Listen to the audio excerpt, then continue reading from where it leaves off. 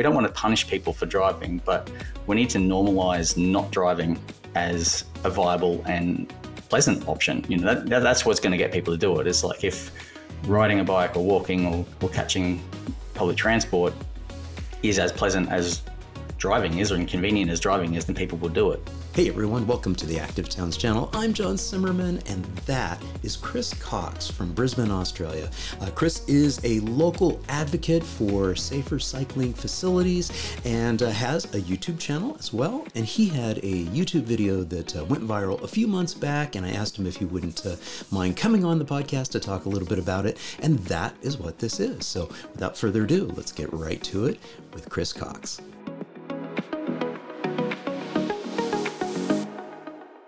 Chris Cox, it's so wonderful to have you here on the Active Towns podcast. Welcome. Thanks, John. Great to be here. So, Chris, I love having my guests sort of introduce themselves and give a little bit of a background.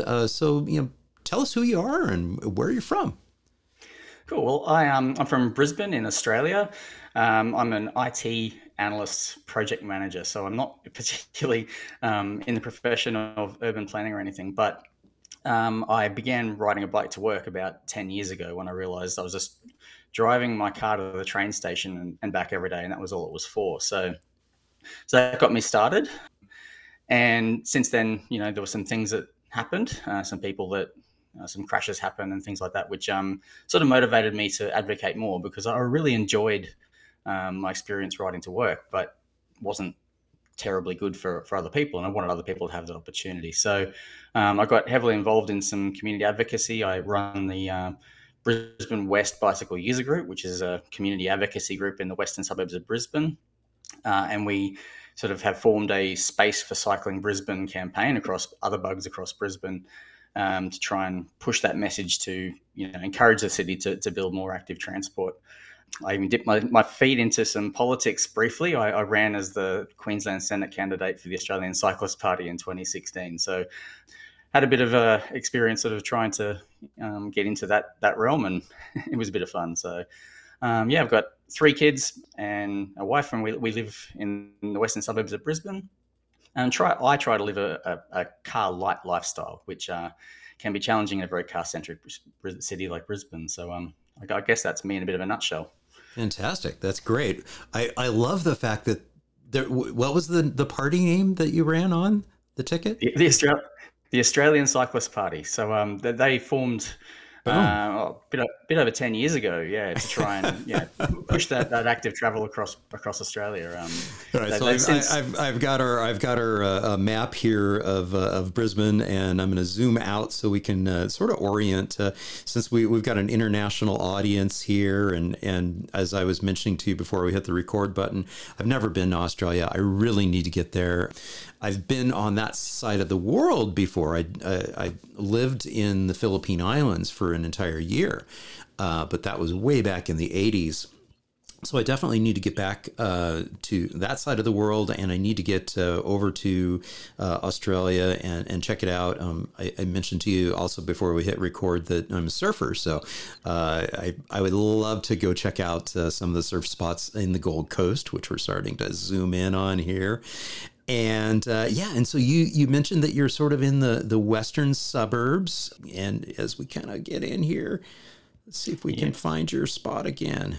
Jindalee, there we are. Yeah, so fantastic. we're about 15 kilometers from Brisbane CBD, which at the time is where I was working. So I was, as I said, I was driving 5 kilometers to the nearest train station with our second car and catching the train to work and back every day. And I started thinking, what's the point of this second car? Maybe I can just ride to the train station. And, So, and folks who are looking at this map going, what's all this green here? So this is Google Maps, and I've got the filter for the bike routes turned on.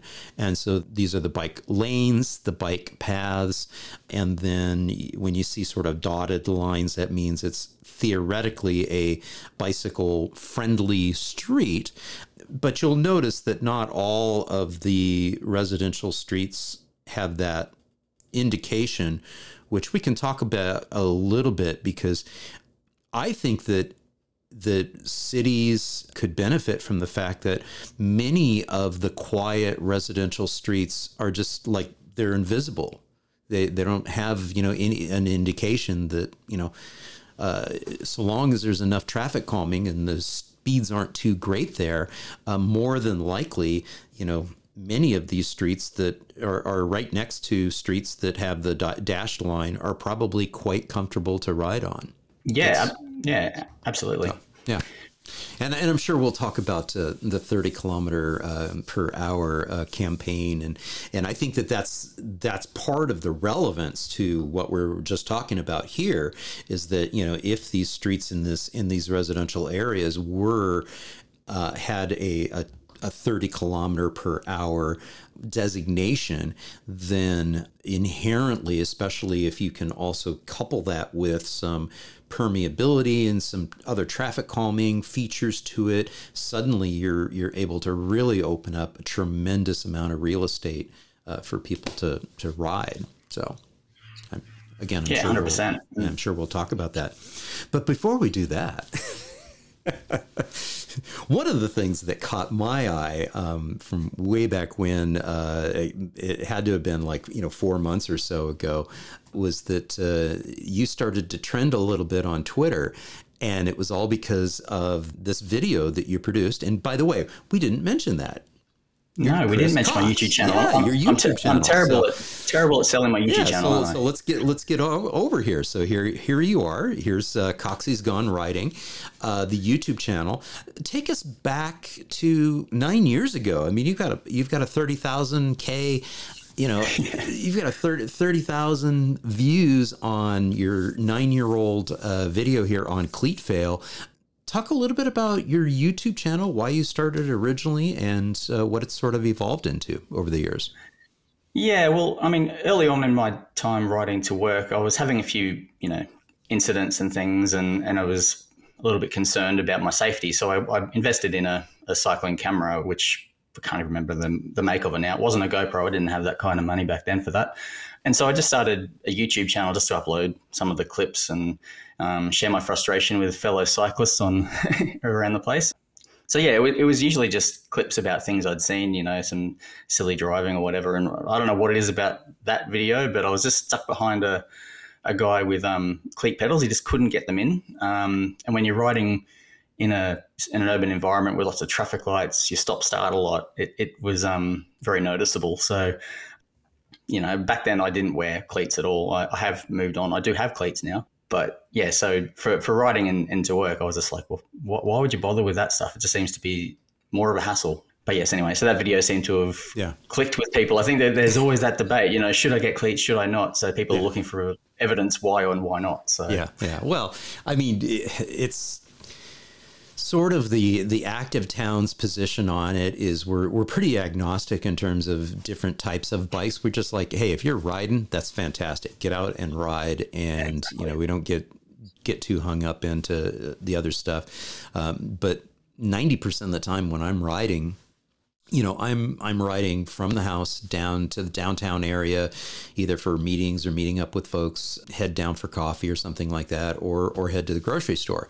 And so 90% of the time I'm on either my electric assist cargo bike, or I'm on my my Priority 600, bike that has a really nice pinion gear shifting system, and just a super smooth ride, but also very Dutch-like, very upright bike.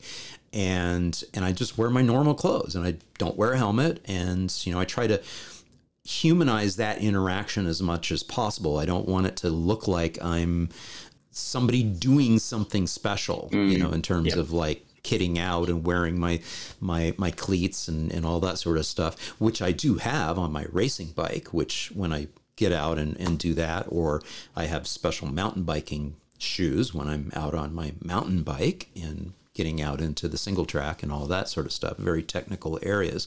But for the most part, it's just like, it's super, super chill. And I wouldn't wear cleats for going to get coffee or going to the grocery store. That would just make it inconvenient. Yeah, absolutely. I mean, I've got these Shimano casual type cleat shoes, so the cleats are embedded, and I can just I can walk around them. They don't click clack, which is nice. But yeah, same. Often I've got meetings. We've got an active travel advisory committee group, which is sort of a combined state and local government committee and stakeholders that we meet every quarter. So if I'm writing to that, I'll just write in, smart casual business clothes with flat shoes, and because you want to look like, well, hang on, this is just for everyday people. That's right.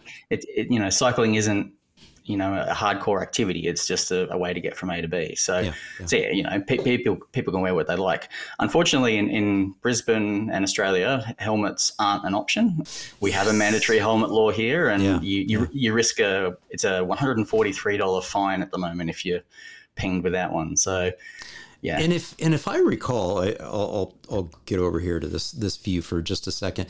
As I recall, when I interviewed Mark Wagenburg,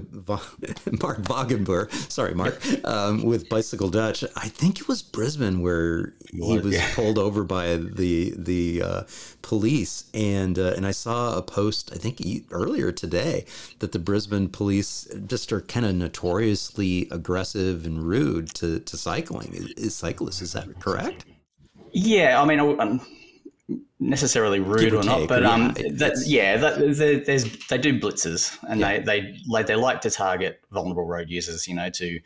They'll tackle what Americans would call jaywalking. People crossing the road against red and things like that. And there's a particular area where they do like to camp out on the Bicentennial Bikeway. It's our main route in from the west into the city, and they'll pull over every cyclist, and they'll be checking your helmet, they'll be checking your bell, because you've got to have a bell as well. That's also $143 fine if you don't have a bell on your bike. Interesting.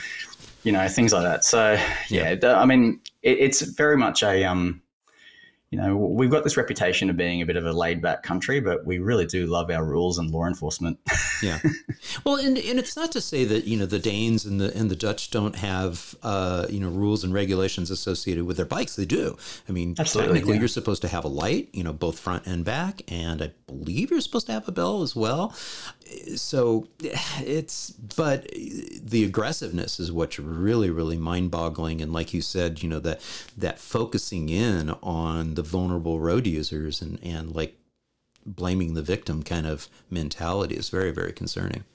Yeah, absolutely. And we have a safe passing law. So we've got 1 meter under 60 kilometers an hour, 1.5 meters over 70 kilometers an hour. But and theoretically, we can send in our video footage to the police and get action on that. It's like pulling teeth, to get a conviction from that. But police will happily, pick people up for not having a bell on their bike or whatever. But people argue rules are rules. We expect motorists to obey the rules, but I think there's a bit of a disconnect in perception of risk. Like a cyclist not having a bell, they're not going to pose the same risk as a motorist that's driving 20 k's over the speed limit. That kind of thing. Yeah. But it was interesting that incident with Mark Wagenburg. I probably can't say his name right either. I think you did okay. Yeah. Yeah. As well as I did. Sorry. He was actually riding with a mate of mine, Paul, who was showing him around Brisbane, and Paul's a strong advocate against mandatory helmet laws, and he's also a doctor. As am I, by the way. Yeah, I mean, as a public health professional with 30 years experience, I can tell you that particular law, that particular approach, does more to prevent people to ride. And so, from various different levels, it's friction, but also it sends the wrong message. It sends the message that cycling is a dangerous activity, and it shouldn't be. I mean, we've got countries that prove that it's not a inherently dangerous activity. Now, context sensitive, obviously. If you're traveling at 25 miles per hour, whatever that is in kilometers. I mean, that's 40, a lot. It's I mean, use common sense, folks. But when we look at the number of people whose lives would have been saved by the reduction in healthcare costs and all these other factors, not to mention just the impact on the environment and everything else. I mean, Just doesn't add up from that sense. No, it doesn't. And I haven't got the data on me, but if you look at the Australian census data for cycling participation, it dropped off a cliff as soon as the mandatory helmet law came in. Yeah, and I've seen that in every single municipality in every single state that has done this, it drops off. Yeah. It's pretty unambiguous. And we don't need to go into that into detail because it has been looked at. It's been done. But it's the second video here, the second highest video of all time, 18,000 views. This is the one that really captured the attention out on Twitter. I'm going to play this just a little bit. I want to play the opening at least and add the video or add the sound to this. So I did an interview yesterday with Channel 7 News, and it was great stuff. It was, my in-depth analysis about the geopolitical fallout of the federal election and what it means for cycling in Brisbane, and particularly the North Brisbane Bikeway. We're just so close to getting it done. We just want to see it finished. Yeah, showbiz. I love your sense of humor. Yeah, I'm not good at speaking while I'm writing at the same time, so I thought I'd sit down. After the interview finished, I noticed that there was a woman just standing around behind. And when we were done, she came up to the journalist and said, "Do you want to hear from someone really in the community?" And then the red flags went off. I own a push bike myself. We all know where this is going, right? I'm something of a cyclist myself. As far as an anti-cycling rant goes, it was probably a 11 out of 10. She started off pointing a finger at me saying, they're rude, they're inconsiderate, they're aggressive. If they were black people, they'd be locked up as a criminal gang. Boy, that escalated quickly. So I think she kind of told on herself a bit there, but it just, at the time you just think it's funny. You just laugh, crazy lady. But the problem is... I'm going to go ahead and pause it here just to kind of get a reflection. So you put this out there, and did you think, oh, this thing's going to go? Like, I mean, I hit it out of the park on this one. This is a really good one. Or were you really surprised by the fact that this traveled around the globe? I was surprised. I mean, I never know what's going to appeal to people. Some of the stuff that I think is really good doesn't go anywhere. But I think this probably just hit a nerve with people, because I think from a cyclist perspective, we've all heard it. We've all heard this same stuff wherever you are around the world, anywhere that's not got cycling as part of its inherent transport culture, all the same kind of stereotypes and things. But likewise, I think it hit a nerve with people who do have those stereotypes. They're kind of like, yeah, but I'm right. So they wanted to look in there and they wanted to prove me wrong. Well, people hate you because of this. And that's like, you're just proving my point. You've got all these examples you've seen. I'm not denying people have probably seen and experienced negative things with cyclists. Yeah, it's people just then they equate that to everyone. It's that out-grouping mentality that I think is so prevalent for some reason, particularly around cycling. Yeah. So in 2019, a study out of Australia, came up that basically, came up and said, yeah, way too many drivers see cyclists as literal cockroaches. So this came out in spring of 2019, I believe, or maybe it was late 2018, but it really hit the presses in the spring of 2019. This particular article is they picked up on the research. This is Bicycling Magazine, but if you just Google, you'll see that it got picked up by a lot of different outlets. And what was really, really fascinating about this from a behavior modification perspective and my background of encouraging health behavior is perceptions and the way that we're perceived as humans out there in space and in the environment. And I mentioned it earlier. One of the reasons why I choose to ride my bike the way that I do is because I know that eyes are looking at me. I know that people are perceiving my activity and they're seeing somebody. Oh, he's dressed nicely. He's picking up groceries. He's doing all this other kind of stuff. Wow, that's cool. And he's smiling and he's waving and he's playing, maybe I've got my music going a little bit, and I'm interacting with kids and parents and people who are also out on the street. That makes a difference, because that's what I call humanizing the street space and humanizing the experience. And what they started noticing here was the dehumanization of people who are quote unquote cyclists, people who are riding specifically in Australia. And it was interesting too, because when they did the research, they used this sort of famous March of Progress chart that, they kind of adapted that chart that was, like the evolution of man from chimpanzees on up to human form. And they sort of modified that, and they used a version of it where, it's something like this, where, at the bottom end of the scale, the zero end of the scale is like an insect, like a cockroach. And then in between, it was like, this one kind of looks, the one in the middle sort of looks like a praying mantis. and then you get to human form. But it was interesting in the sense that 31% of respondents rated cyclists as less than human. And I guess if you flip it around, it's like, well, okay, that's only 31%. But on the other side, that's horrifying. It's 31%. Yeah. The majority of people still see us as humans.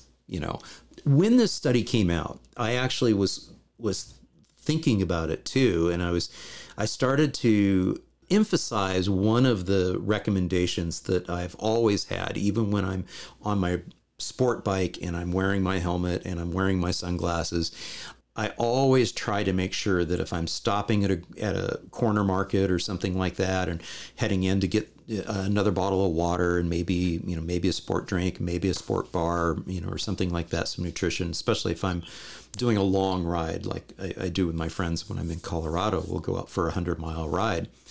And so I always try to take the helmet off, the sunglasses off, and try to make myself look less bug-like.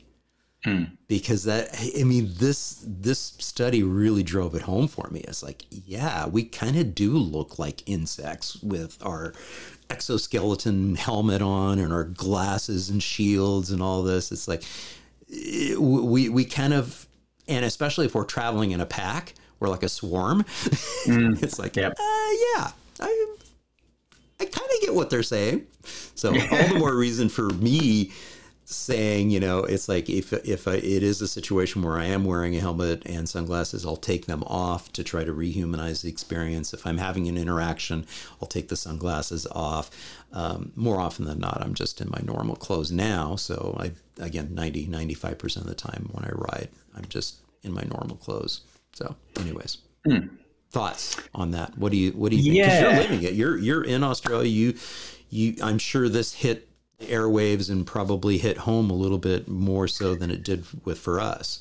Yeah, for sure. And I think there were a lot of people that were like, yeah, that's right. They are less than human. Because Talkback Radio, you can get some interesting people chime in and social media comments. But I think it does just reinforce that the challenge here is to normalize cycling. Or people cycling as people who are just using a bike to go from A to B. That's not to dehumanize people that go for long rides. I mean, we like to do that, but when you've got people that are driving their cars and you've got in the back of your head that 1 in 3 of them don't really see me as human, so they're not necessarily going to take that much care around me. That's kind of worrying, and it probably doesn't play out in that kind of ratio. I think I probably have, maybe 1 in 20 drivers, I think, probably show a bit of callous disregard for my welfare. But yeah, it's an interesting one, but I think it's a sign of also just that we do live in a very car-centric culture in Australia.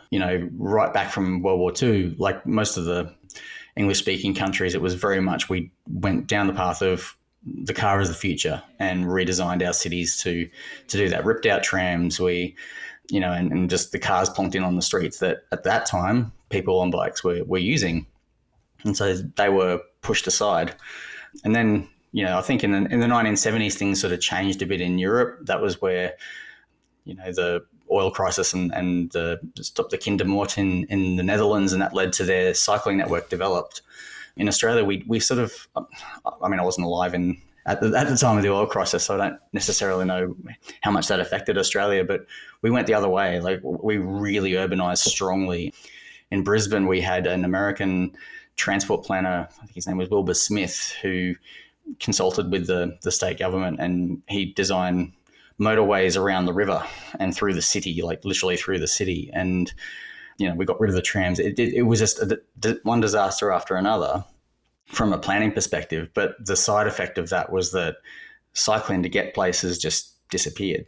And then really, we touched on it, but the final nail in that was the helmet law, because then suddenly you couldn't be just a normal person on a bike anymore. Right. You had to wear your exoskeleton. That was required by law, right. And so what was left when that happened was that the people that were just, mums riding to work and kids riding to school, a lot of them stopped, and you were left with a really sporting culture. So the people that were riding for sport, they were already wearing helmets because, in the 70s and 80s they got developed, and it was, seen as a safe thing to do.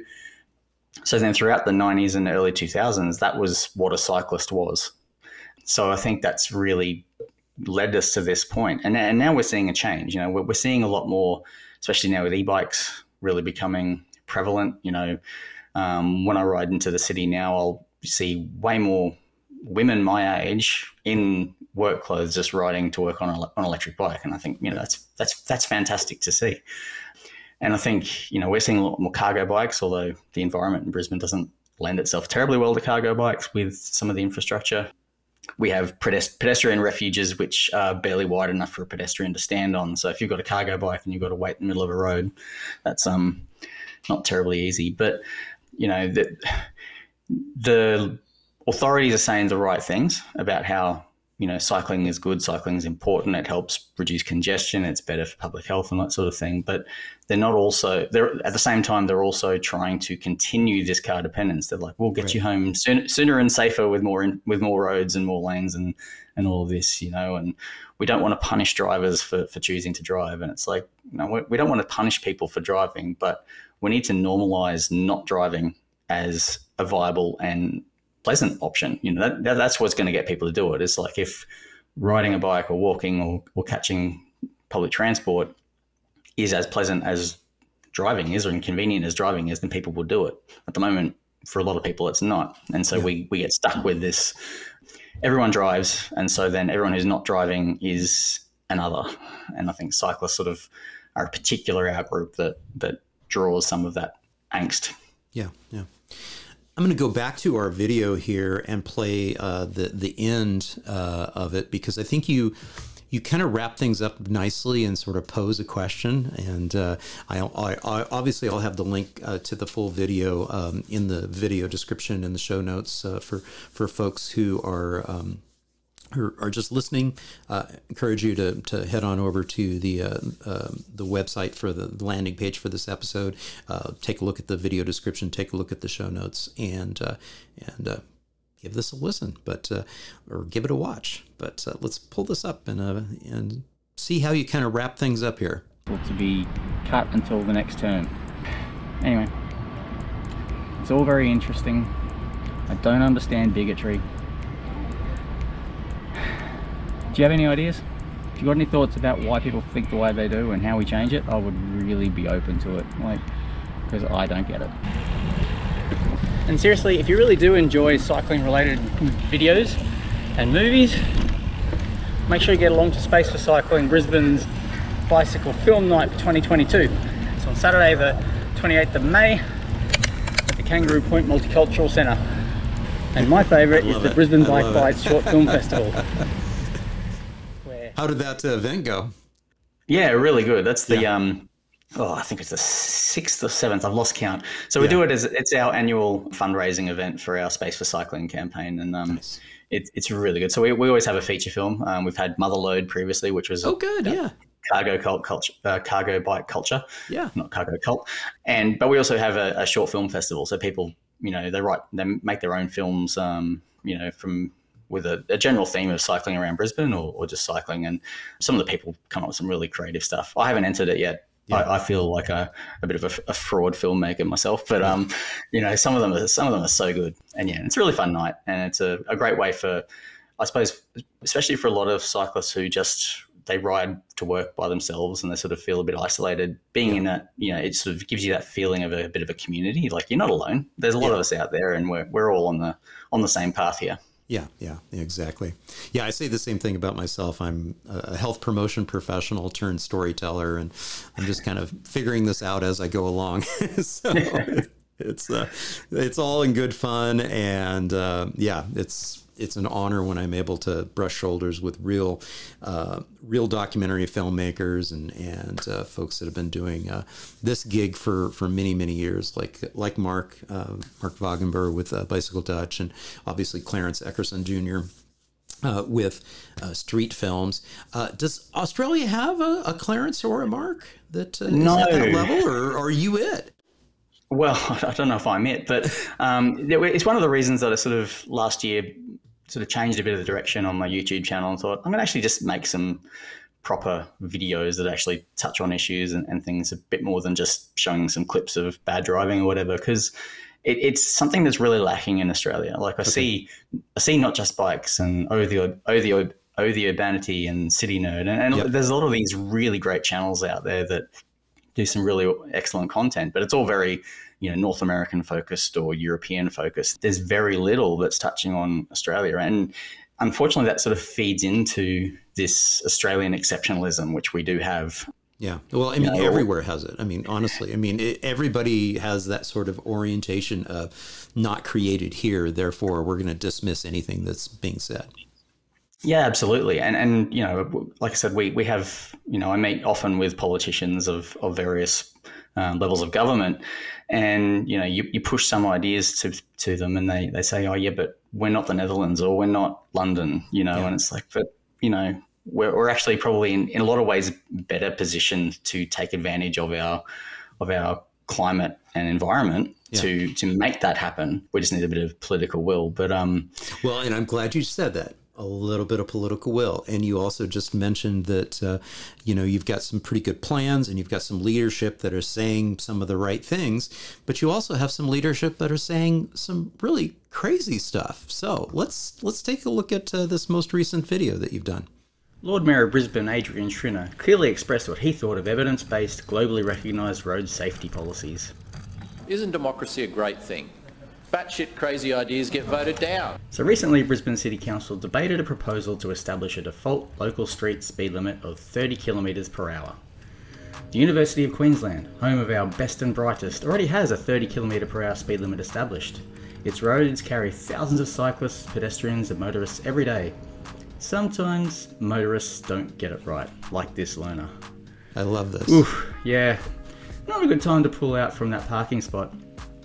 On a normal 50 kilometre per hour street, that four-wheel drive approaching at normal speed, what happens next could have been terrible. But it wasn't. The Lord Mayor isn't a fan. Batshit crazy ideas. So comfortable is the batshit crazy 30 kilometre per hour speed limit that a family was happily riding together. Dad, riding with 3 kids on their own bikes and a 4th in the trailer on their way to swimming lessons. Perfectly safe. Would you be so keen to ride like this on a 50 kilometre per hour local street? Batshit crazy ideas. And it goes on and on. Yeah.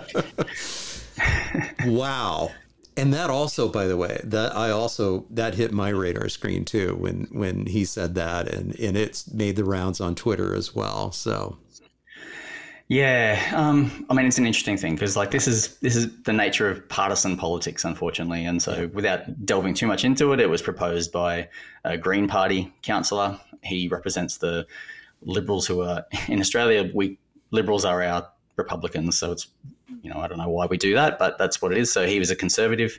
So of course he had to shoot it down. But yeah, the debate was pretty hysterical. And that was that little one-liner of his sort of just summed up the level of thought they put into the debate, which was a bit disappointing because we've seen that 30 kilometres an hour is being adopted in so many places around the world. Yeah, no, absolutely. And it works. As you point out, I think in another video, 20 is plenty campaign, in the UK, a little bit here in North America, in the United States. But 30 kilometers per hour, you're talking about, right around 17 miles per hour. It's brilliant. It's not, we don't need to like belabor the point that, or maybe we do, that it's a brilliant speed because you get all the benefits from a safety perspective, and but motorists can still get around. They can get to their destinations, especially the context that we're talking about here of the central business districts, where there's going to be lots of conflicts and lots of other people, and then also residential areas where you're more likely to run into and come into contact with families, kids. Imagine that. I know, it's a horrifying thought, isn't it? and that was the idea, is that it's actually one of the policies that the Space for Cycling Brisbane campaign has as one of our 6 core policies is 30k an hour local and neighbourhood streets. And that's, we have a road hierarchy in Brisbane, right up to arterial roads. So local and neighbourhood streets are your local neighbourhood streets. They're not the ones that are designed to carry large numbers of vehicles, and they're not designed as a fast through route. But those are the streets that we were highlighting when we were zooming in on the residential streets, that, every single one of those streets should have been a dashed green line of saying that, these should be 30 kilometer per hour zones, throughout. And, there was decent connectivity there. They should all be considered. That's right. And from a political perspective, it just makes sense because it's a lot cheaper to just establish that lower speed culture on those local streets than forever having to deal with expensive requests for traffic calming or separated cycling infrastructure and footpaths and things like that. If you don't need to spend all that money, then that's an added advantage. You can save that. I'd like to see both. I mean, I'd like to see for sure. I'd like to see that default speed lowered to fit the context of the environment, and then also, where appropriate, have the appropriate design changes to those streets so that it's intuitive that, this is a slow area. And if it's not intuitive, then do those lighter, quicker, cheaper interventions to help traffic calm and bring those speeds down. So I love your sense of humor. So we're going to pull up another video here, and we're going to play the Union of Social Safe Roads, USSR. Here we go. Yes, we might.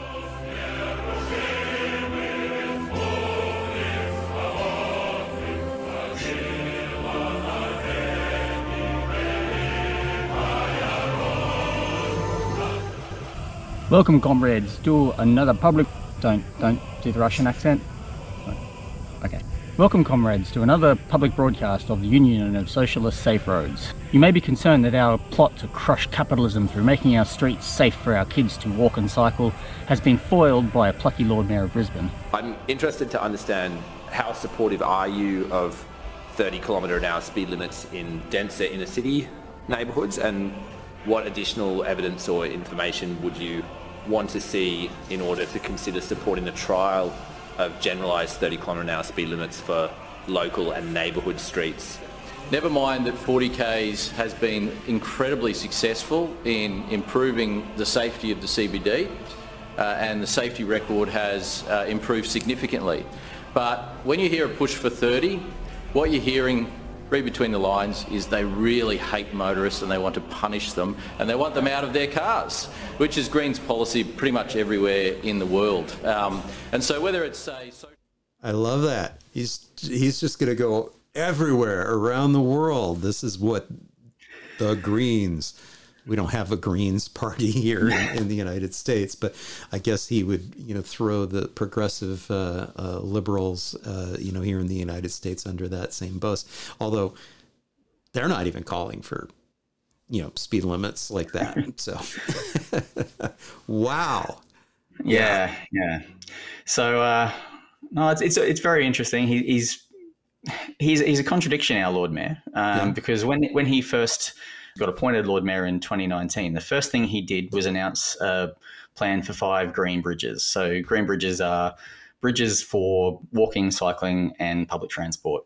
Yeah, but no cars. So that was his vision. He was like, we want to change our city so that people can get around without their cars. And we're like, so let me ask you this though. Those bridges are for multi-use paths, and those are for separated infrastructure.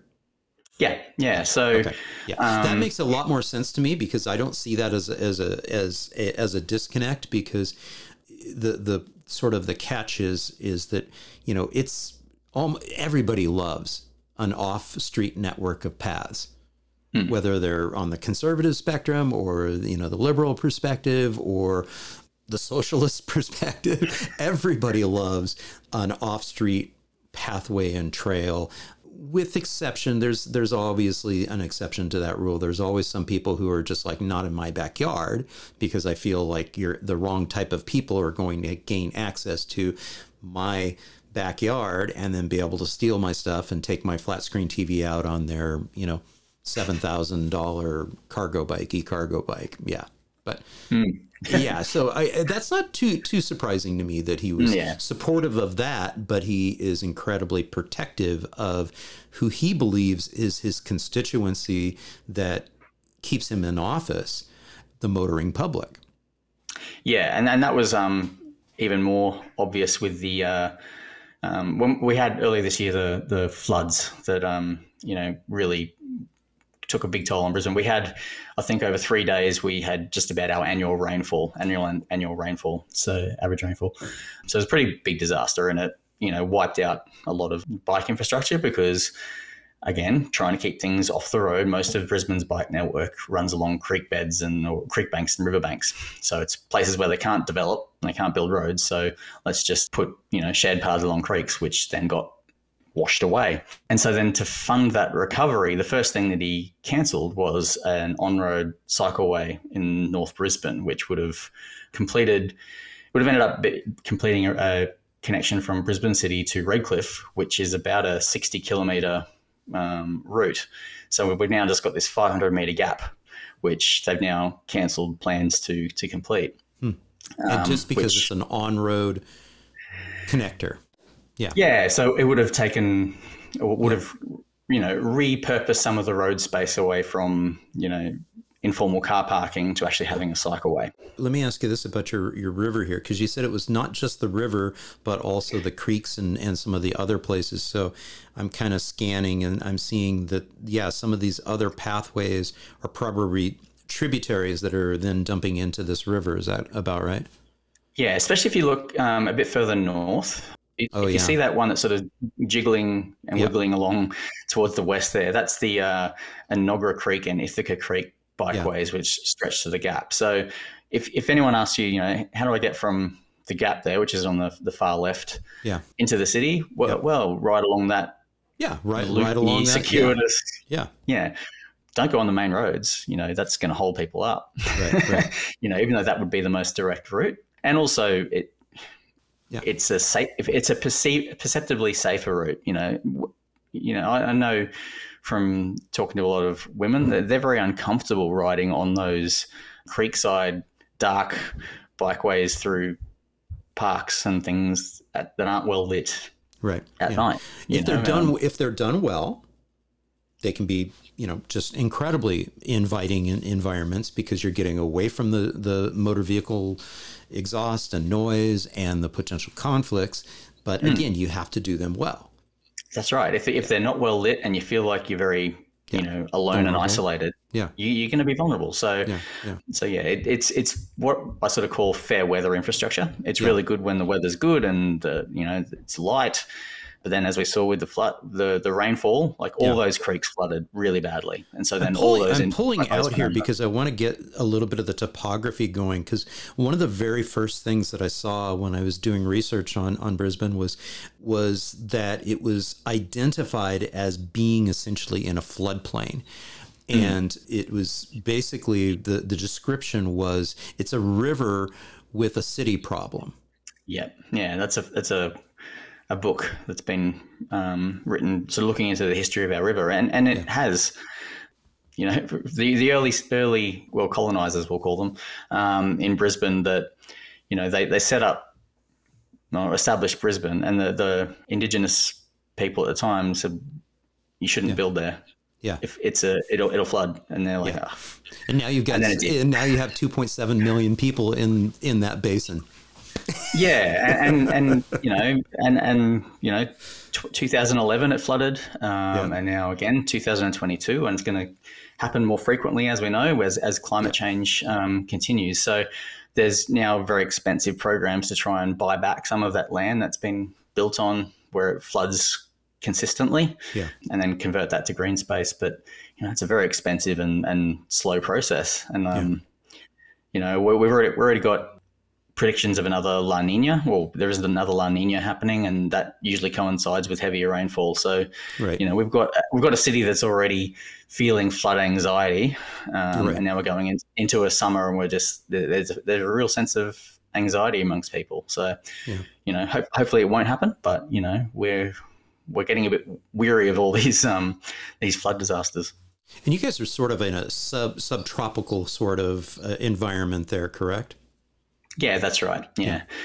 So, we occasionally get tropical cyclones come down this way as well. That's often, or has traditionally been a cause of flooding. The 1974 floods was caused by a low-grade tropical cyclone that crossed the coast and dumped a lot of rain very quickly. That was before we had our Wivenhoe Dam, which again didn't save us in 2011. So yeah, we're in an area where you've got, there's the mountainous areas to the west, and then Brisbane itself is on a floodplain that opens out into Moreton Bay.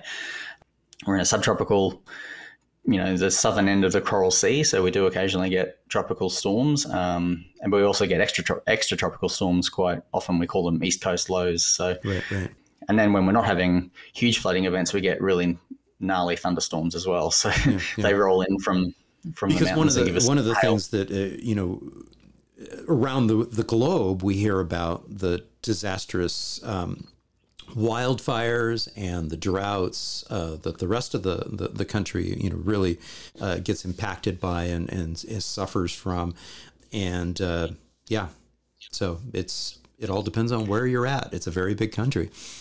That's right, and what shows up when we have these disasters is just how fragile our transport systems are.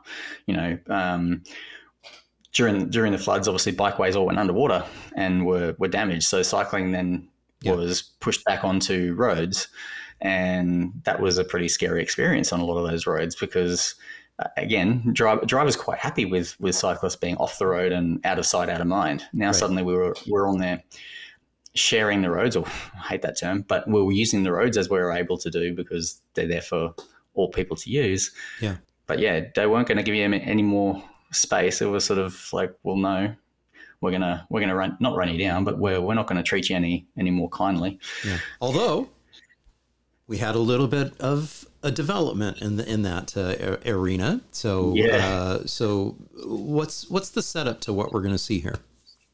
Yeah, so this is a picture of what used to be Drift Restaurant. So it was a floating, well, it was sort of built in the river restaurant alongside the Bicentennial Bikeway.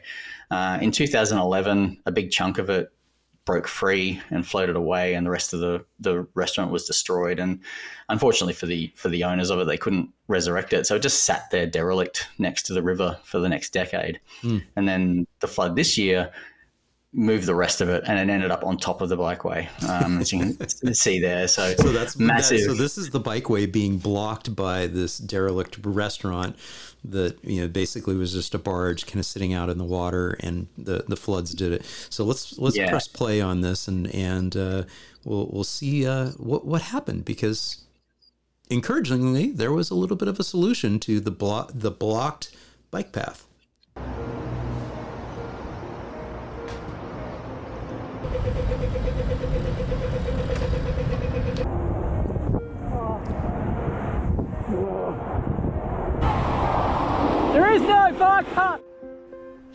In part 1 of the Bicentennial Bikeway saga, I covered the Drift restaurant disaster and the campaign to use a lane of Coronation Drive as a temporary detour.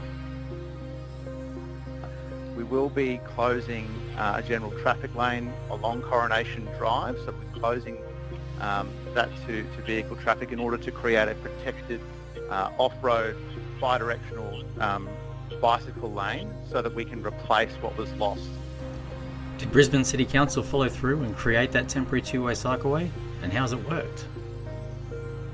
Did it cause traffic chaos like some media were predicting? Well, I headed along a few times this week to check it out. Let's have a look. So it's a bit of a wet day today, but it's the opening of the protected bike lane on Coronation Drive while the Drift restaurant's being removed. So despite the rain, I'm seeing quite a few cyclists going through here. You can see that there's still 5 lanes of vehicle traffic.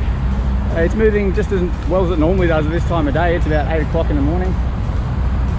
So I think Council's done a really good job.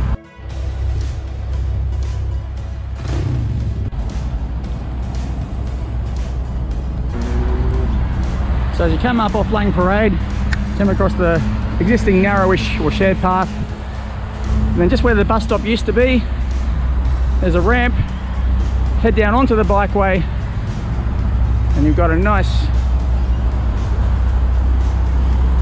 uninterrupted run through to Graham Street.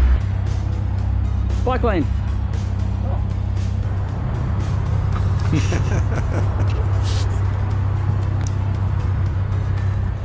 People are still working it out. I love it. And now you get the view here. Hallelujah! Hallelujah! Hallelujah! Hallelujah! I love it. That's great. So that was encouragement. Now, was that quite the fight to get that in there? I mean, was that kind of the backstory? Because obviously, you were forced into the lane, and you were, people who were riding bikes were forced to deal with trying to control a lane, and of course, I mean, that's 6 lanes of traffic there. Yeah, and it's a 60-kilometre-an-hour road as well. And we know buses, trucks, it's a major route. And, so I did have to push really hard because I was really concerned that there'd be 2 outcomes. One would be that people would just not ride until it was repaired. And I didn't know how long that was going to be. And 2 was my bigger concern was that people were going to get hurt, because they're either going to ride on the road and... No, you said you were pushing. Is it you and your organization? Yeah. Okay. Yeah, myself, West Bug Space for Cycling, we really ramped up some pressure on it. Got it. So it was about a few days after the floods had subsided and we'd seen the damage that I wrote to them and said, hey, can we look at doing a temporary bike lane between Lang Parade and Graham Street, or ideally all the way towards Cribb Street, which is a bit further along. And I, drew lines on a map and, this is how it could work, close this turning lane or whatever. But the original response was just no. I went on local radio to try and plead the case a bit, but I got told no. But eventually there was a change of heart. And I think, I don't know, I just kept pushing. I was I wasn't going to... How many weeks of this did it take? I think from memory it was about 3 weeks, back and forward. They're like, this guy's not going away. No, and there's another community group called Turnstile Community Bike Shed. They're a free cooperative that people can just bring their bikes along and they can work on bikes, get taught how to fix them, that kind of thing. But they sort of took on the cause, and they had one of their bike day where they had people come over. They actually drew up signs, to tell motorists, there's cyclists here, look out for cyclists because there's no bike way, because. Again, the bikeway is right there, but it's down below road level. So I think unless a lot of people probably don't even know it's there, and they would possibly not know that it was blocked. And so then suddenly you've got cyclists on the road, and there was just people that weren't, I suppose, caring. Yeah. So anyway, it was a good outcome. The council, gave me a call and said, or the Councillor Murphy gave me a call and said, oh, look, we are going to put that bike lane and I wanted to let you know. I'm like, wow, fantastic. So that kind of caught you by surprise. It wasn't like, you were able to feel like you had a champion in there, and you had some hope, and it just kind of like surprised the heck out of you. Yeah, pretty much. I mean, I know a few people that work in there, and they were sort of like, keep pushing, because right. they were trying to push internally as well. But obviously, you need someone who has the political clout to make that call. I think that's a really good point that you just made there too, is that oftentimes these councillors and city council members, and even in the mayor, oftentimes that they have other people who are within their organizations who are like, they see it, they get it, and they're like working it from the inside, and it's like, yeah, seriously, keep your pressure, keep it going. We're working, quietly working it from this angle too. So I think it's easy for us to just get frustrated and say, these damn politicians, da da da da. But oftentimes, having relationships with some of their advisors and some of their staff that are, working things like, policy side, and I think it's incredibly important. Absolutely. And another example of that was actually, Space for Cycling has been pushing for a CBD grid of protected bike lanes. So through our city centre, and we've been pushing for that since we sort of started our campaign in 2015.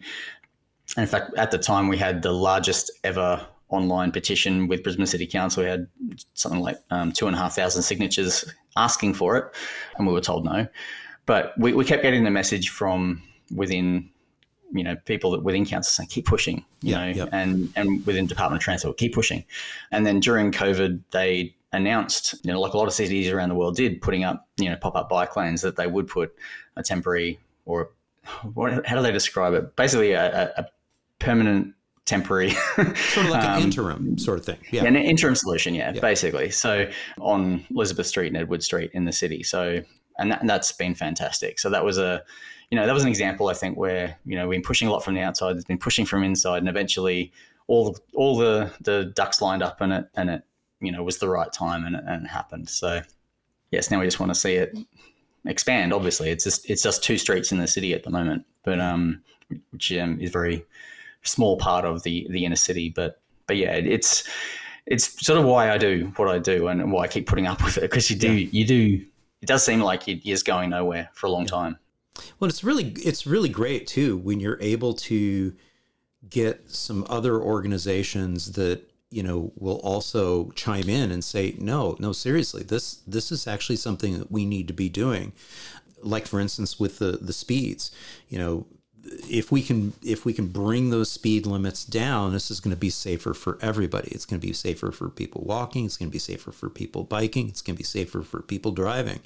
And so I like to emphasize with folks that the bigger we can make our tent, get as many organizations, public health groups, disability groups, more people, the better, because then it doesn't feel like it's just the cyclists, the silo of a specialist group. It's like, no, this is good for everybody, including the business district. By the way, this is, this will mean more money for businesses if you have streets that are suddenly, like, actually people oriented. People want to be there. So 100%. But it's funny. You still have the arguments against on-road bike lanes to say, oh well, if you take away parking, you're going to hurt businesses. But all the evidence is that the opposite is true. But for a lot of people, until they experience it, they don't believe it. It's that notion that value-based messaging is what works. People aren't going to listen to facts and figures and evidence. It's got to be story. It's got to be storytelling, and it's got to be for them to be able to actually see it themselves. And that's where these interim solutions and these pop-up and tactical urbanism becomes so powerful, because then it's like, oh wow, I can totally see how this could mean more business for my business, and this is a good thing. And that's the other reason why I really emphasize that fact of being a conspicuous consumer, and let these business owners and restaurateurs know that, I rode my bike here. I'm not dressed up like I rode my bike here, and I'm not carrying my helmet, but I really appreciate that bike rack out front. thanks. Yeah. That was huge. And because that reinforces a little bit of that bikes do mean business, and people walking to businesses mean business. And it's not that assumption that they have that all 110% of my people who walk through the door got there by car. Yeah, absolutely. So, yeah, it's really good. Chris, what final little nugget of wisdom from the other side of the world would you like to leave the audience with? Oh, now you've thrown me in it. I don't know. I think, everyone likes to think Australia is unique. We're this island continent, bottom of the planet. It feels like it's it might as well be in another galaxy. But, our cities are really just cities. They were no different to anyone else. There was a phrase associated with Australia called the lucky country. And it's it's used kind of wrongly as a term of endearment. It was coined by a man named Donald Horne. And the full quote is actually that Australia is a lucky country run mainly by second-rate people who share its luck. It lives on other people's ideas, and although its ordinary people are adaptable, most of its leaders so lack curiosity about the events that surround them that they are often taken by surprise. So that really resonates with the struggle that we sort of have with our cities, is that, these ideas aren't new. They're not terribly, groundbreaking. We're not asking for groundbreaking changes in our community fabric. It's stuff that's been done and it's been proven. Yeah. We just need some of those politicians that are leading us to be a bit less second rate. But I think the only way to get that is that if people are asking for it. And I think one of the side effects of our, she'll be right, mate, kind of attitude in Australia is that we just accept what it is, and we don't, as a community, we don't generally ask for better. So sorry, I'm rambling a bit, but I guess that's my message, is that, there's advocates that are out there that are pushing, but, it's the people that just ride their bike to go to the shops, do little bits and pieces, or who want to, they kind of need to speak up. They need to, even if it's just telling their friends, but it needs to be shown that it's not just us advocates and activists that are always in the media or in the spotlight. We can get polarized as these little outliers, but anyway, I don't know if that's really summed up anything very well at all. Well, and what's really interesting to me too is that the last time I checked, I don't think Australia is a great oil producing continent.